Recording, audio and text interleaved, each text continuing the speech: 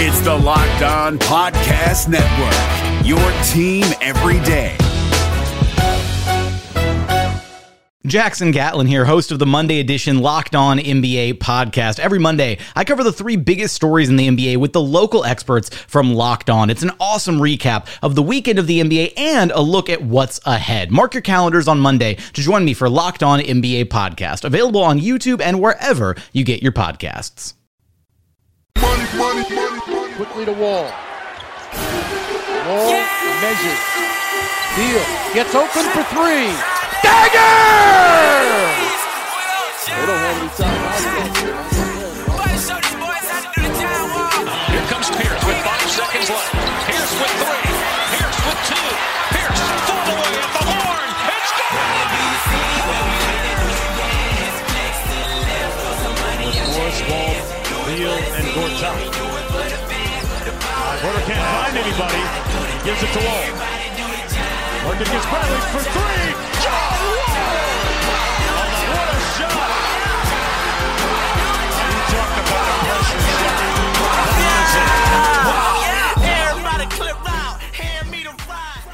What's going on, Wizards fans? I am Arthur Renault, and I am your host for tonight's episode of the Locked On Wizards. Tonight, I will be talking about, briefly, first of all, congratulating Noah for a job well done hosting this podcast, basically by himself for the latter part of the season, including the playoff run. I'll also be getting into what's at stake for the future of the Wizards, especially watching the Celtics and the Sixers that just wrapped up, and then seeing Game 1 against the Cavaliers, what the Celtics were able to do. And Noah is actually going to have a really awesome second-part interview with Ben Standig that is going to air right after my segment.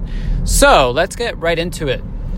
First of all, I would like to really thank Noah, our host of the Locked On Wizards podcast, for doing a great job hosting, for doing a great job putting together subjects, for doing just everything by himself.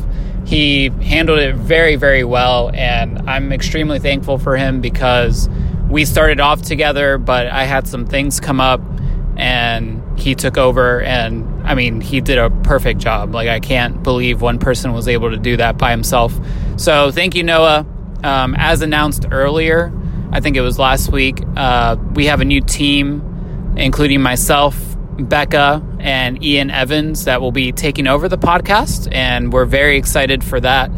Becca is, big time. She shows up on NBC Washington's Game Time right before the Wizards games, and Ian is a super fan that every time I'm on Twitter, I see him, breaking down some plays, breaking down some players. So I think we assembled a pretty good team, and we look forward to bringing you a ton of content during the off season, which is a pretty important one, which segues perfectly into my depressing subject of where the Boston Celtics are and where we are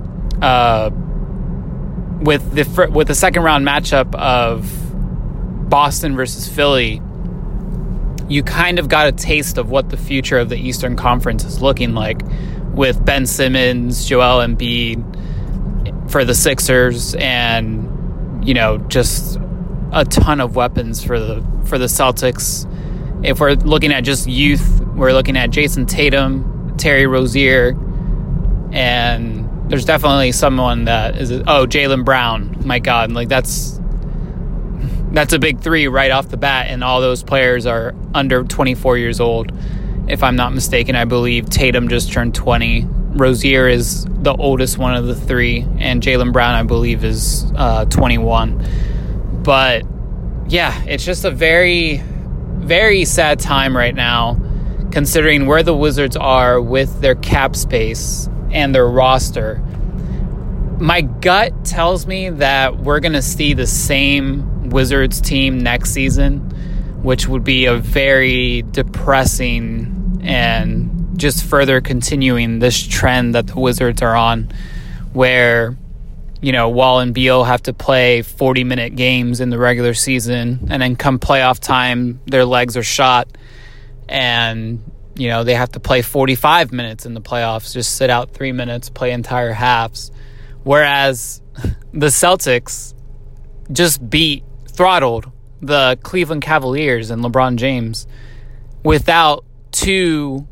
Honestly, there's a third piece that's not playing that's actually pretty good too, the big man. I forgot his name. I think it starts with a T, but I don't remember off the bat. But led by Al Horford, who, I mean, where would the Wizards be at right now if Al Horford had chosen the Wizards over the Celtics? Again, this is a very depressing start to an episode of Locked On Wizards, but it's just reality, and it's just what happens when you let Ernie Grunfeld in charge and not really live up to any expectation. I mean, what is the expectation? Like, is it just to make the playoffs? Is it to win, to be above 500? Like, are these still our goals? And it really feels that way, because falling short of those goals, when it's pretty evident, I mean, you'd have to be, honestly, Ted Lee owns this, to look at how the Wizards closed out this playoff run after 2 impressive home wins to tie up against Toronto, to just, they were downhill afterwards. And it could be a credit to the Raptors, who were the 1 seed, but honestly, the Raptors were so beatable, and we're definitely not the Cavaliers. We have no one compared to LeBron on our team, but the Raptors were definitely fragile. Like, they could be broken down. And I feel like this was a blown opportunity for this organization to really take a step forward and to make an appearance in the Eastern Conference Finals, which right now the city is high because the Capitals are in a 2-0 commanding lead over the best team in hockey, quotation marks, 2-0 after beating Tampa Bay in Tampa Bay twice, and not even close games. Like, I think the combined scores are like 10-4 or something, but they've been blowouts. So can you imagine if the Wizards would have just taken care of the Ernie situation, the roster situation? What could be going on in DC right now? We could have 2 teams in the Eastern Conference Finals, and more than likely they'd be matching up on the same nights to play. Obviously, like, it probably wouldn't work out because both teams would start on the road, so there'd probably be some scheduling conflict there. But it's just very depressing. I watched a lot of the Celtics-Sixers series. First of all, those of you that were clamoring for us to face the 76ers or the Boston Celtics were out of their minds, because even though the Sixers were clearly inexperienced, they have players, and those players would have abused some of the Wizards had they played, like defensively and effort-wise. Ben Simmons, gets to the basket, even with Brad Stevens, who's a great of a coach as he is, coming up with a scheme to make Ben Simmons an outside shooter. He still got in the paint and was able to finish and, put up some points. But aside from that, his playmaking ability, his defense, his rebounding, Ben Simmons would have been a problem for this team. And I don't think anybody, not even John Wall, would have been able to match up with him. And then you have Joel Embiid, who, I mean, I'm kind of very happy that we never saw the Sixers in the playoffs, because watching Embiid just dunk and go off and be explosive compared to Mahinmi and Gortat would have just... It would have just ended my Wizards fandom, because that's just, it would have been tough to watch. I mean, considering Joel Embiid is, on a rookie contract, he's had a bunch of injuries, but he's still like out hooping and out athleticism, if that's a word, are starting centers that make close to $40 million. That would have just driven me insane. So I'm very happy that we got the Raptors, because we showed that we can contend, but our shortcomings are due to our front office, and a part of it coaching as well. But I would rank it front office, the players, and then coaching. Front office mainly because we're about to enter now that we're in the offseason. We've just wrapped up year 8 with Wall as a Wizard, and we still don't have a legitimate backup for him. 3 consecutive playoff runs where we sign someone off the streets and they play significant minutes in the playoffs, and that doesn't get you anywhere. That shows terrible management, which doesn't surprise any of us, except, our owner seems to be okay with it. And we don't have a backup shooting guard. Jody Meeks, for whatever he got suspended for, wouldn't have made a difference. And, Otto Porter's injury forced Kelly Oubre, who, towards the end of the year was definitely trending downward. And that was kind of a sign of things to come. Because if Kelly Oubre would have been, the Kelly Oubre from the beginning of the year, we might have had a chance to do something else, to do a little, maybe win one more game. But once Porter went down, that was basically curtains for the Wizards season. And, Markieff Morris, I don't know. It's only one game, but watching the Celtics Cavaliers, I think I'd rather have Marcus just because he looks like he's useful on defense, and Markieff is just so slow and sluggish. But here we are. And then we get to the center position, and we don't need to talk about that because I feel like I always trash Gortat every time I can. But, it is what it is. And if you have a player that, early in the season talks about retirement, what type of effort are you really going to get from him? It's a mess. Once we kept Gortat past the trade deadline, it was not going to be a good thing. Him and Wall's relationship is clearly damaged. And Gortat just takes it as a joke. There was a game post-game where he was like, oh yeah, John's spoon-feeding me, and laughed, and that's what initially got this fight started. So it's a damaged relationship, and I hope we take care of it as soon as we can. But there's definitely some good things to look forward to. I believe Noah and Ben are going to be breaking down the draft, which will be extremely nice to have a first-round pick so far. I mean, you never know what's going to happen. But one last thing about the Celtics and Sixers, and then we're going to switch it over to Noah and Ben Standig to close out this episode. If I'm the Celtics and I am 3 games away from the NBA Finals with Gordon Hayward and Kyrie Irving playing 0 minutes in the playoffs,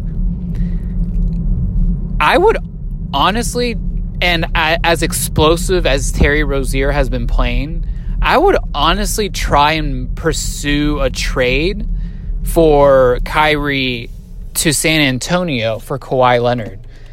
And then once you get Kawhi Leonard, you get that championship defensive anchor MVP on your team, and the Celtics are set for the next 5 to 7 years. I mean, that's just how big of an impact I feel like Kawhi Leonard would have. Him, Jason Tatum, Terry Rozier, Al Horford, Marcus Morris, and then, Marcus Smart, if he stays around. I doubt he will with the contract he's probably going to get. That will be what reigns in the East after LeBron leaves, if he leaves. But that's all for me. We're going to take a little break here, and then you will hear Noah and Ben Standig do their thing after this little break. The NBA playoffs are right around the corner, and Locked On NBA is here daily to keep you caught up with all the late season drama. Every Monday, Jackson Gatlin rounds up the 3 biggest stories around the league, helping to break down the NBA playoffs. Mark your calendars to listen to Locked On NBA every Monday to be up to date. Locked On NBA, available on YouTube and wherever you get podcasts. Part of the Locked On Podcast Network, your team every day. Hey, this is Noah Getzel, your former Locked On Wizards host. This is now part 2 of my interview with Ben Standig from the Sports Capital. We're talking about free agency and the Wizards. Hope you guys enjoy, and thanks for joining us on the Locked On Wizards podcast. We're just going to name some names of guys who aren't big names, but they're free agents, younger players. I think they could help out the team. I'm going to name a few big men and a few wings. Let me know your thoughts. Basically, you can just say yay or nay, and maybe like a word or two of comment on whether you think these guys can be good fits. And before we get into those young guys, I've just got to ask, this dude played for another 8 seed on the Western Conference. Do you feel like there would be any value, as you mentioned, like the need for veterans? Do you think a guy who's 38 years old named Jamal Crawford could help the Wizards at all next season, or would he be a waste of money? I think that's the wrong way to go. I mean, he's a highly inefficient player. I mean, yes, he can in theory score off the bench. I suspect I think he's more reputation than reality at this point. And the Wizards have shown interest in him. I know they did last year, maybe it was last two. To me, I can see them making that kind of move, but I think that would be the wrong kind of move. But a guy like Tyreke Evans, who's about to be a free agent, you talked about him a lot around the trade deadline. Do you feel like he might be still a good addition to have? A guy who can play shooting guard and small forward. He's 28 years old now for the Grizzlies.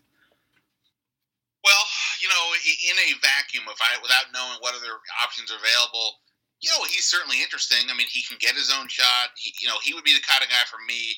You have Anchor, the second unit, so he can be a little too one-on-one, kind of ball dominant, at times. But on the second unit, especially the one that the Wizards have that sort of struggles for offense, maybe you can get away with that. Is he on the court for me in the last 5 minutes of a big game?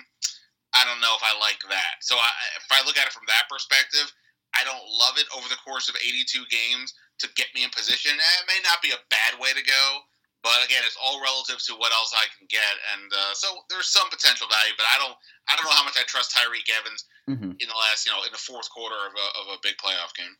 So two of the Wizards' biggest holes are not having, the defensive tenacity they need, and then not having a backup shooting guard totally plagued them this year. When you look at the Celtics right now, I don't know if they're gonna, make a big money deal to re-sign Marcus Smart, but would he be a type of guy who you would want to see as the sixth man for the Wizards? It's interesting, right? Because on the one hand, he's another guy that's like rather erratic, and you don't always quite know what you're going to get from him. But he's a big guard. He defends. He's tough-minded. Not a great scorer, but he somehow figures out ways to make plays. Mm-hmm. You could kind of play him, I think. Well, you could certainly.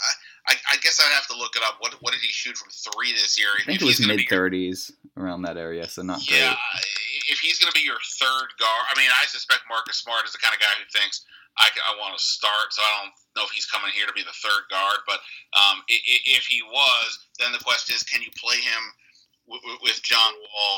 That I don't know about it. I mean, John Wall shot a reasonable percentage from three this year, but obviously we don't view him as a great three-point shooter. I mean, Marcus Smart actually shot like 30% from three, so I'll rescind it, I guess. I can't see it just based on that. I mean, he's an interesting player. He does check some boxes, but if he's my third guard, he has to play with John Wall, and if he's shooting like that, he can't. Yeah. All right. Some other names to throw at you. Coming off the bench in like a shooting guard role, what do you think of Nick Stauskas from the Nets? He's kind of bounced around with the Kings and the Nets, and I don't think he'll be commanding too much money. Do you think he might be a nice addition? On a very basic level, it seems interesting, right? I mean, he's got some decent size. He's known to be a 3-point shooter. He shot 40% from three this year. But at the same point, what is he, 4 years in? He really hasn't proven himself to be a rotation player yet. So, I think if he's at the right price, maybe I would consider it. I mean, they do need more shooting, but I don't know. Maybe I'm wrong for saying this. I don't know if he's like a massive upgrade over Jody Meeks, other than the fact that he's young. So there's still hope, whereas Jody Meeks would kind of know where he's at. Of course, I know Jody Meeks is out the first 19 games. I just always look at these things. I just jump ahead to the playoffs. For sure. Yeah. Because Stauskas he appeared in just 35 games this year, 13 or 14 minutes a game, scored 5 points a game, and as we mentioned, he shot 40%, which is nice, but it's you don't know where his ceiling is. I guess he's been in the league. He's 26 right now, 24 only. But yeah, it wouldn't be moving the needle too much, as you mentioned. And none of these guys who I'm talking about for potential free agency signing are. Do you feel the same way about Doug McDermott from the Mavs? No. Well, I always liked Doug McDermott. Now maybe that's because I'm a Big East guy, and he's his last year at Creighton was in the Big East, and I got to watch him there, so I've always sort of paid attention to him. And he's a pretty interesting. 6'9", 6'10", forward. He's got great range.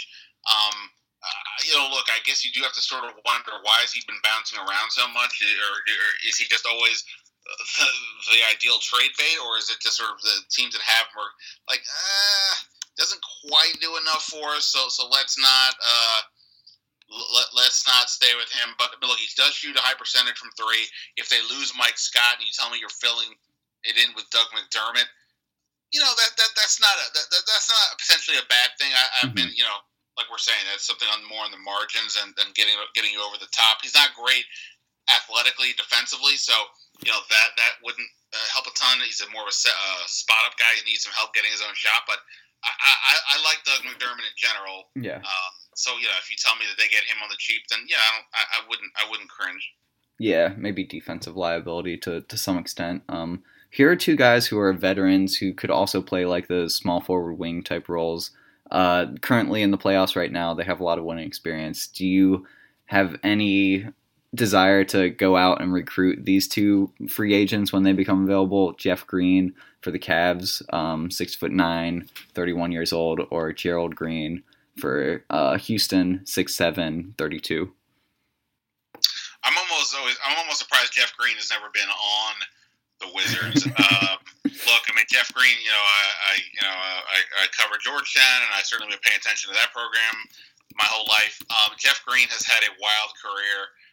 Came in as a top 5 pick. He's some nights I can play, and you think this dude is a perennial all-star, and other times you're like, wait, I know Jeff Green technically played, but was he actually on the court? I didn't even notice him, and I don't know. I mean, maybe he's the kind of guy that playing with John Wall, just the way he playing with LeBron this year, at times he's looked really good, but I wouldn't trust Jeff Green, to be honest. Gerald Green, sort of the same thing. I mean, he's just sort of I wouldn't.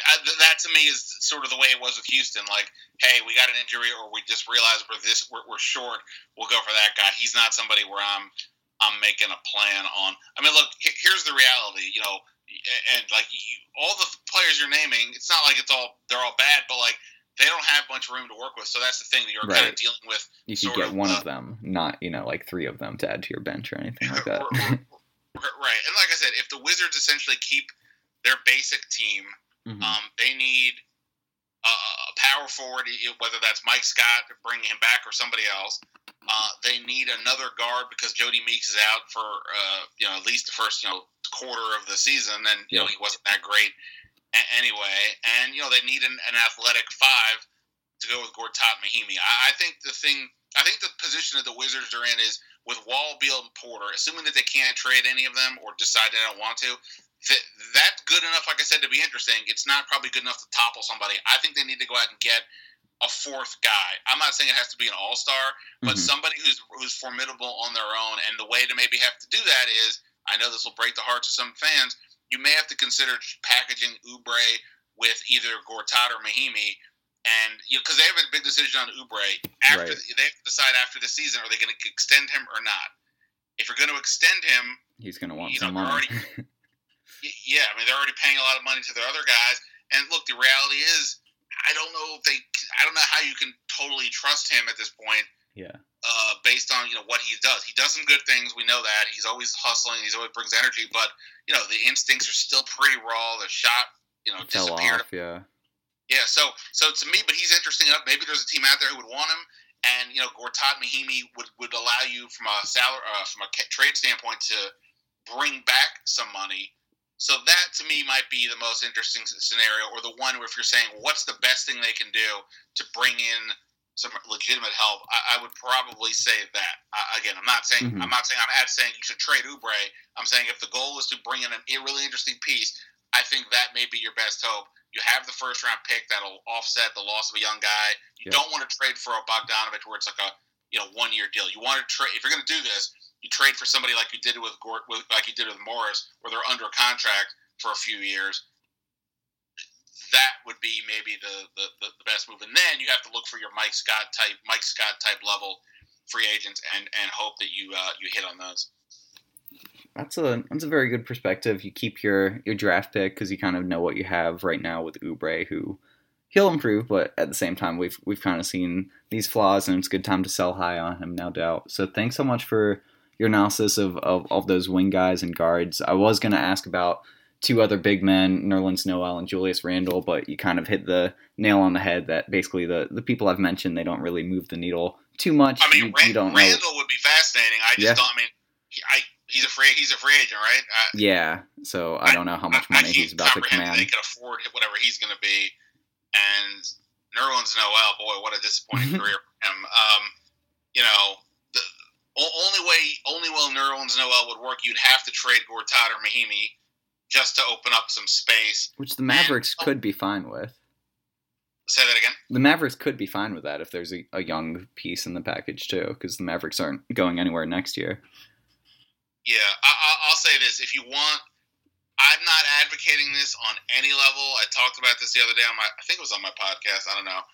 And this is a half-baked idea. This is not a fully formed, I've studied the whole league and really pondered it yet. I'm still focusing on the year that happened. I haven't moved totally forward yet. But that said, the one crazy move I could sort of imagine is you call up Miami and say, look, I know Hassan Whiteside was a big pain in the butt this year, and he owes you guys owe him a lot of money, and you don't want him anymore. I don't know what we think of him either, meaning the Wizards, but we got Gortat, we got Jason Smith, we got some filler to make the money work. If you just want to get rid of this dude, we'll take him on, because I don't know how many teams are going to want to take on Hassan Whiteside in general. And look, I mean, he's obviously proven that he can be one of the better centers in the league. He's also proven to be a potential detriment. So it would be a massive risk, I think. But for the position that the Wizards are in, again, I'm not saying him, but it's a type of move where maybe say, well, we're already this deep. There's only so much we can do. Let's go for the upside and hope for the best. And that's kind of where I think you'd be doing with Boogie Cousins anyway. I don't think he's, it's a big risk for a lot of reasons, both the physical and the mental, I guess.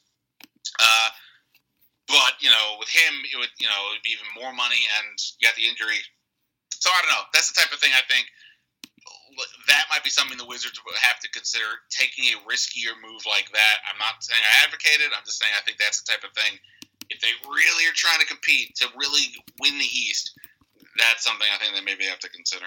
Mm-hmm. And I want to see how many years Hassan has on his contract. So it would just be the 2018-19, and then it would just be 2 extra years after you sign him, and he's guaranteed like $25 million a year.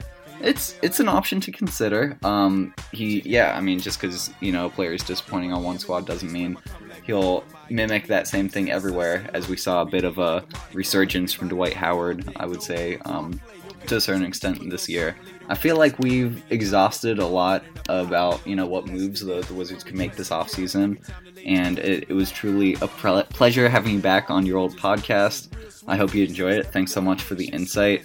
And you're right, there's plenty of fingers you can point, plenty of ways you can blame the Wizards for their inability to compete for those Eastern Conference Finals and compete for a championship. But yeah, there's a lot going on.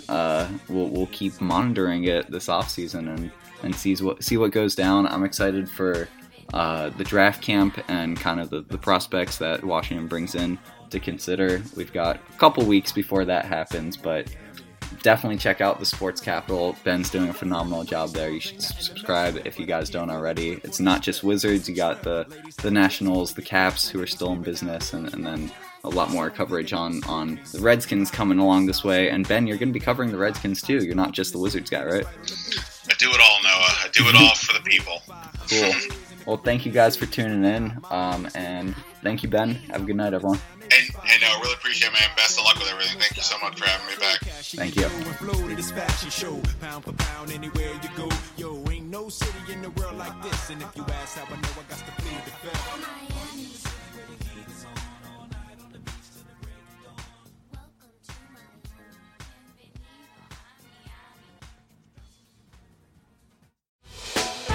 Hey, Prime members, you can listen to this Locked On podcast ad-free on Amazon Music. Download the Amazon Music app today.